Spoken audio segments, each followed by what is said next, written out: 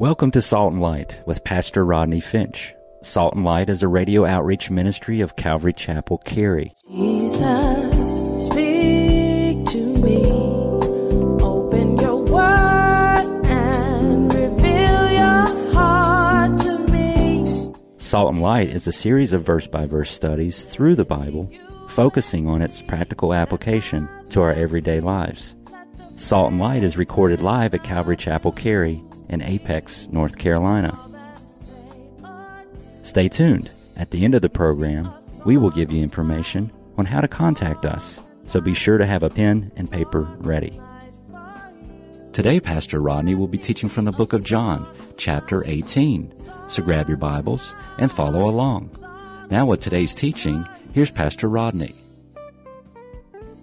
Last week, we learned that Jesus crossed the brook of Kidron. And I told you, get your pen, write this down if you don't have it written down.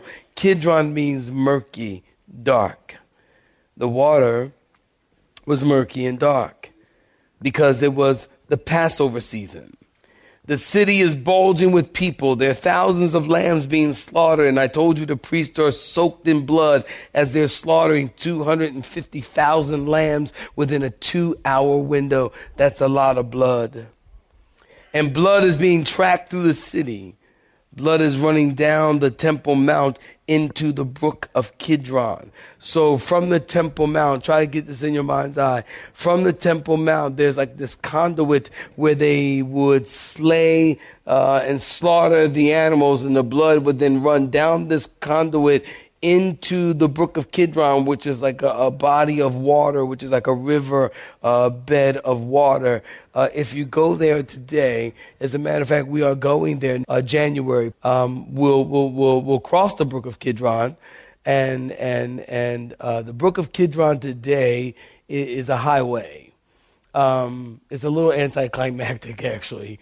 It's a highway. There's a soccer field down there, and I think an amphitheater. But in Jesus' day, it was just a brook. It was just a free-flowing body of water that the blood would flow down from the temple into this brook. So Jesus leaves the Temple Mount and he heads down the mountain, and he crosses the brook of Kidron. And under his feet, listen, saints, under his feet, he sees water mingled with blood. And perhaps, maybe just perhaps in my sanctified imagination, in just a few short hours, his water would be mingled with blood. As blood would flow from his side and water would flow from his side as the soldier would thrust a spear into his side. Well, Jesus heads up the other side of the mountain and he enters the Garden of Gethsemane. And meanwhile, 600 soldiers, remember I told you, 600 soldiers enter the Garden of Gethsemane. And they've come to arrest the meekest man on the earth. Judas identifies him with a kiss. Peter wakes up groggy, unsheathes his sword, and he cuts off the right ear of the high priest Malchus. We didn't have time last time to look at this, but I wanted to give you some interesting contrast between the first garden and the second garden, or the Garden of Eden and the Garden of Gethsemane. In the first garden, Adam sinned and rebelled against the Father's will. In the second garden, Jesus submits to the Father's will. In the first garden, the first Adam was disobedient. The second garden, the second Adam, Jesus, was obedient even unto death. In the first garden, the first Adam hid from God. In the second garden, the second Adam, Jesus, runs to God in prayer. In the first garden, man was driven out because of sin. In the second garden, Jesus comes in to prepare his soul to die for our sins. Somebody say, thank you, Jesus. In the first garden, the first Adam hid in shame. In the second garden, the second Adam, Jesus, steps forward. In the first garden, the sword was brought out to protect the tree of life. In the second garden, the sword was put back into its sheath. The garden scene is recorded in all four Gospels, Matthew, Mark, Luke, and John. Matthew and Mark and Luke, we see more of the humanity of Jesus. Matthew, Mark, and Luke, we see Jesus in agony and anguish in the garden, and we find him in sorrow and crying and sweating great drops of blood. John is writing to prove and highlight that Jesus is the Son of God. Matthew, Mark, and Luke, their purpose is to present the humanity of Christ. Where John's purpose in his writing is to present the deity of Christ, that Jesus is God. And so the theme in John is it's found in John chapter 20, verse 30 through 31. And John says, and truly Jesus did many other signs in the presence of his disciples, which are not written in this book. But these are written, here's why, that you may believe that Jesus is the Christ, the Son of God, and that believing you may have life in his name. Well, let's get to it, saints. I've titled this sermon, Trials and Denials. John chapter 18, we pick up in verse 12, because we left off in verse 11. We go verse by verse here at Calvary Chapel. Somebody say, that's a good thing. In verse 11, we left off. We pick up in verse 12. If you're looking at verse 12, saints, I need y'all to say a hearty amen like you're alive. Then the detachment of troops and the captain and the officers of the Jews arrested Jesus. And what they do, saints? They bound him and they led him away to Annas first. Underline that. Annas first. For he was the father-in-law of Caiaphas, who was the high priest that year. Now it was Caiaphas who advised the Jews that it was expedient that one should die for the people. And Simon, in verse 15, Simon Peter that is, followed Jesus.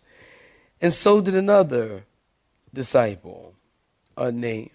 Now that unnamed disciple was known to the high priest. And he went with Jesus into the courtyard of the high priest. But Peter stood outside the door. And then the other disciple, who was known to the high priest, so the high priest knew this other unnamed disciple, went out and spoke to her who kept the door and brought Peter in. And then the servant girl who kept the door said to Peter, you are not also one of this man's disciples, are you? And he said, I am not. Now the servants and the officers who made a fire of coals and stood there, for it was cold, and they warmed themselves. And Peter stood with them and warmed himself. Well, then the high priest then asked Jesus in verse 19 about his disciples and about his doctrine. And Jesus answered him, I spoke openly to the world, and I always taught in the synagogues and in the temple where the Jews always meet, and in secret I have said nothing. Why do you ask me? Ask those who have heard me and what I said to them. Indeed, they know what I said.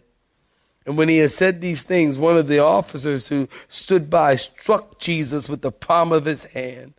Imagine smacking God, saying, do you answer the high priest like that? And Jesus answered him, if I have spoken evil, bear witness of the evil. But if well, why do you strike me? And then Annas sent him bound to Caiaphas, the high priest. Saints, stop right there. Give me your attention. So the introduction in verse 12 begins with what I see as a great irony. Calvary Chapel, I need you to help me out. A detachment is how many soldiers? Just yell it out. How many soldiers? 600. Very good. If you don't have that written down, you write it down. The word captain, you got your pen? Means ruler of thousands. The officers, the temple police, arrested Jesus and bound him. Therein is the irony. They bound the Son of God as if those ropes could hold him. That's an irony. No rope could hold. I don't know how many saints, y'all with me, y'all awake. How many saints in this room know that no rope can hold the Son of God?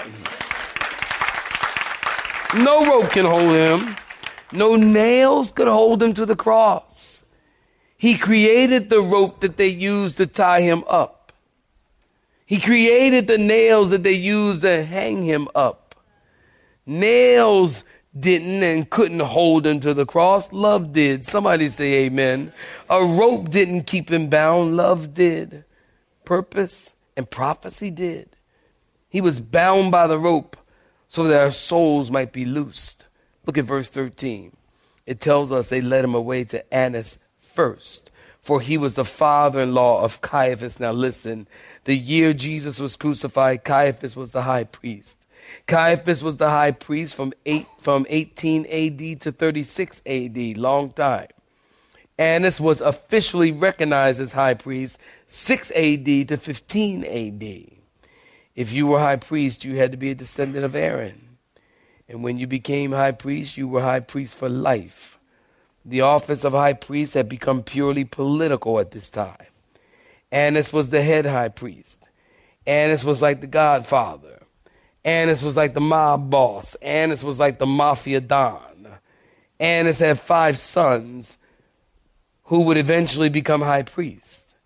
Caiaphas married the daughter of Annas, and so he's Annas' son-in-law. Caiaphas is currently high priest and had a good relationship with the Romans. And although Caiaphas had a good relationship with the Romans, some of the religious Jews still recognize Annas as high priest. Other Jews recognize Caiaphas as high priest because he was a Roman appointee. Now listen to me. If you haven't been listening, here's the time to turn on.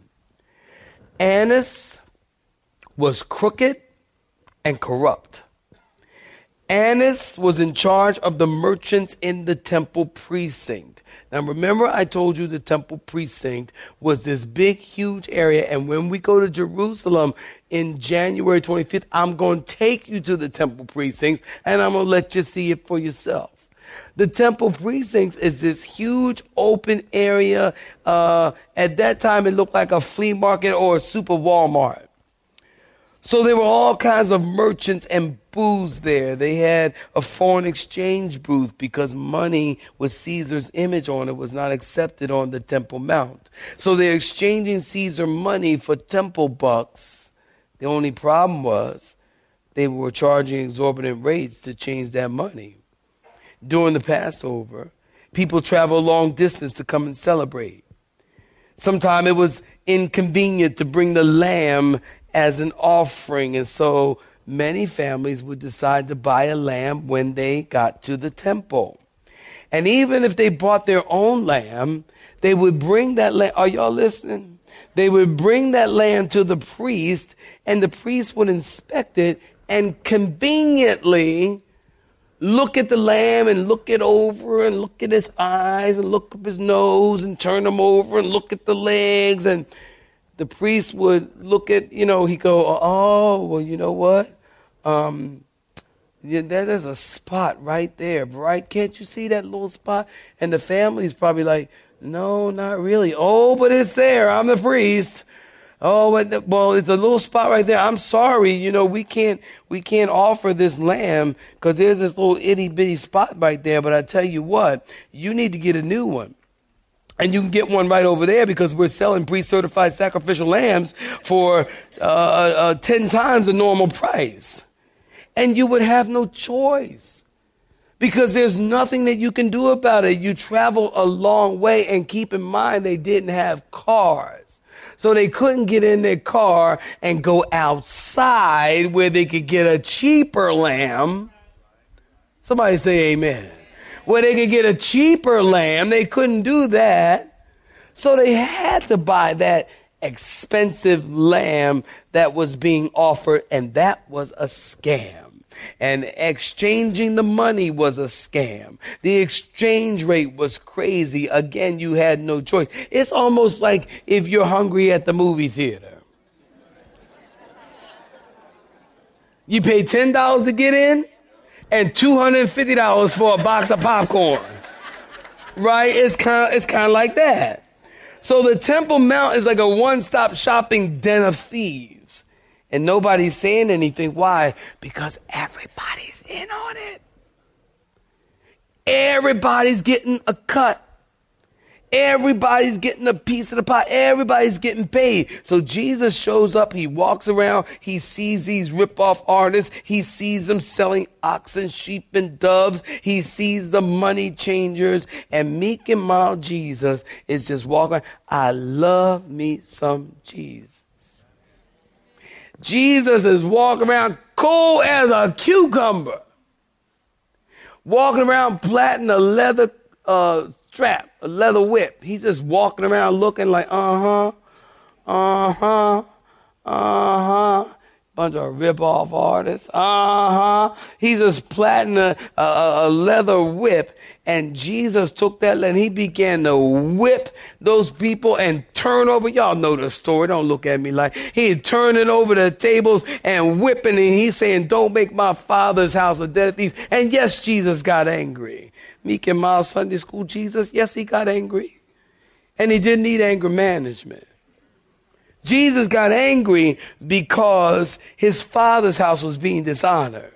The house of God was being dishonored. The temple of God was being disgraced. And instead of worship and prayer and praise in the house, it was a feeding frenzy of corruption and greed and wickedness. And Sunday school Jesus took that whip and he went off.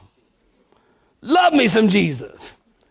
He went off and turned over. He said in John chapter 2, you don't believe me? Look it up in your own time. John chapter 2, verse 16.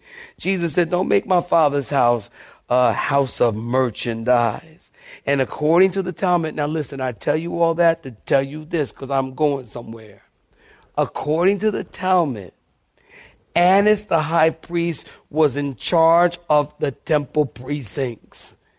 Annas the high priest was in charge of all this ripping off that was going on. And he was allowing it and making a lot of money from it. And can I tell you something? Today, these people who devise, and there is a lot of people in a lot of churches, not this one, but a lot of churches who devise schemes and who lay awake on their beds at night thinking of ways that they can extract money from your pockets. Don't you understand that those people will have to answer to God someday? They don't believe it, but I'm waiting while you clap your hands. They don't believe it, but they're going to have to answer to God someday. We see it all the time. The begathons, the telethons, the praise-a-thons. And every speaker, God showed them something different. Well, one speaker comes on, I just saw recently. He said, God showed me that everybody watching ought to give $1 a day. And it perks your ear up. $1 a day, $1. What's $1? 4 quarters? I got 4 quarters lost in my seat in my car. 4 quarters, $1 a day. Everybody ought to give $1 a day for the next 17 and a half years. I'm like, wait a minute. $1 a day. Devising schemes. Or everybody listen ought to give $367 and you need to get that $367 seed sown into the ground. Who knows what I'm talking about? Get that $367 seed sown into the ground. So, cause I'm about to pray. And when I pray and your $367 seed is in the ground, God is going to give you the increase right now. Come on, dial the phone right now, right now. Pick up the phone right now, right now. Pick up the phone right now, right now. Y'all don't know what I'm talking about, do you? I guess you don't. That's not of God. Or put it on your credit card, they tell you. Oh, yeah, put it on your credit. Get the seed in the ground. Put it in your credit card. And listen, I'm going to tell you something. And you're not going to hear many preachers tell you this. I will tell you this. Putting something on your credit card means you can't afford it. So you're not giving to God anything. You are giving to what you cannot afford. If you can't afford it and you feel the Lord telling you to do it, then by all means, you should do it. But if they're telling you put it on your credit card and you got to get that seed in right now while I pray, as if God cannot move until you pray, or when you pray, then God is going to do a work. I cannot buy that, because that is not the kind of God I serve. The kind of God I serve is listening to me all the time. The God I serve says, come boldly unto the throne of grace to receive grace and mercy and help in a time of need. The God I serve says the eyes of the Lord are over the righteous and his ears are open unto their prayer. Anytime. I don't need to get in on your prayer. And I'm at work this morning at 2:30. I can't sleep. I got to get ready. I got church at 8 o'clock. And I got to get ready. God gave me this verse, 2 Peter chapter 2, verse 3. I honestly could have heard it. 2 Peter chapter 2, verse 3. By covetousness, they will exploit you with deceptive words. For a long time, their judgment has not been idle, and their destruction does not slumber. In other words, God sees, God knows, and God doesn't forget. And just because your destruction has not come, it does not mean it is not coming. That's what that verse says. Am I right about it? Am I right about it? Is the verse right about it? Is the verse right about it? God is always upset when people are extracting money. I'm talking to a brother on the phone yesterday, and he's telling me about a church that he came from, and they have what is called Super Seed Sunday. Does anybody know what that is? Super Seed Sunday. Super Seed Sunday. I said to him, well, now you got me intrigued. What is this? Super Seed Sunday is when you give you give. He told me, he said that they tell you, you give till it hurts. I mean, you keep writing them zeros till it hurts. Super Seed, this is the Sunday we're going to get all the money we can get. Super Seed Sunday. All kinds of ways to get money out of your purse. Well, the Talmud tells us that there was a curse pronounced on Annas and his line because they made the temple a den of thieves. Look at verse 13. Jesus is taking Annas first. Annas was already upset with Jesus because Jesus turned over the money changers. We got that, yes? So he's already upset with Jesus because Jesus is messing with his money. And you know, when you start messing with people's money, now you got my attention. Well, they bring Jesus to Annas first. This is out of order. This is out of protocol. These trials consistently contradict their own procedures and laws. Luke chapter 22, verse 54 tells us they brought Jesus to the house first, the house of Annas first. Now listen, these trials are supposed to happen in an official place, like a courtroom or a palace or somewhere official. You know, for those of you that have been arrested, you know what I'm talking about. Stand to your feet. Where you at? I just wanted to, you know what I'm talking about. You know, they're supposed to take place. It be almost like that your trial, your court trial is held in the judge's kitchen. That's crazy. It's supposed to be in a courtroom, not in the judge's kitchen, but in a courtroom it's supposed to be. But they took Jesus to Annas' house. Another thing, out of protocol, out of order, all the Sanhedrin had to be present. And that didn't happen. If they were going to pronounce execution, they had to try the case and go away for a day and reconvene and come back with a unanimous decision. That didn't happen. They wanted Jesus gone. They were willing to break the law to make that happen. In our text, Jesus is bound and led away to Annas, father-in-law to Caiaphas. His name, by the way, is Joseph Caiaphas. Look at verse 14. It was Caiaphas who advised the Jews it was expedient that one die for the people. Now write this down and look it up in your own time. John chapter 11, verse 49 through 52. He said the same thing in verse 50.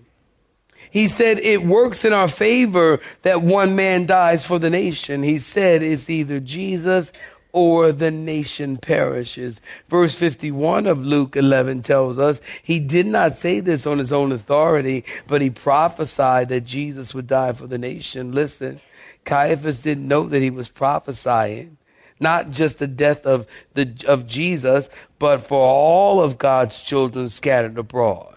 for all of the Gentiles. And I want you to read your Bible, look at verse 14. Look at verse 14. It was expedient that one man should die. What's the next word? For the people. You have been listening to Salt and Light, a radio outreach ministry of Pastor Rodney Finch and Calvary Chapel, Cary, located in Apex, North Carolina. Join Pastor Rodney Monday through Friday at this same time. For information regarding service times, you can contact us at 1-800-293-0923. That's 1-800-293-0923. You may listen to today's broadcast in its entirety by visiting the media library on our website at cccary.org.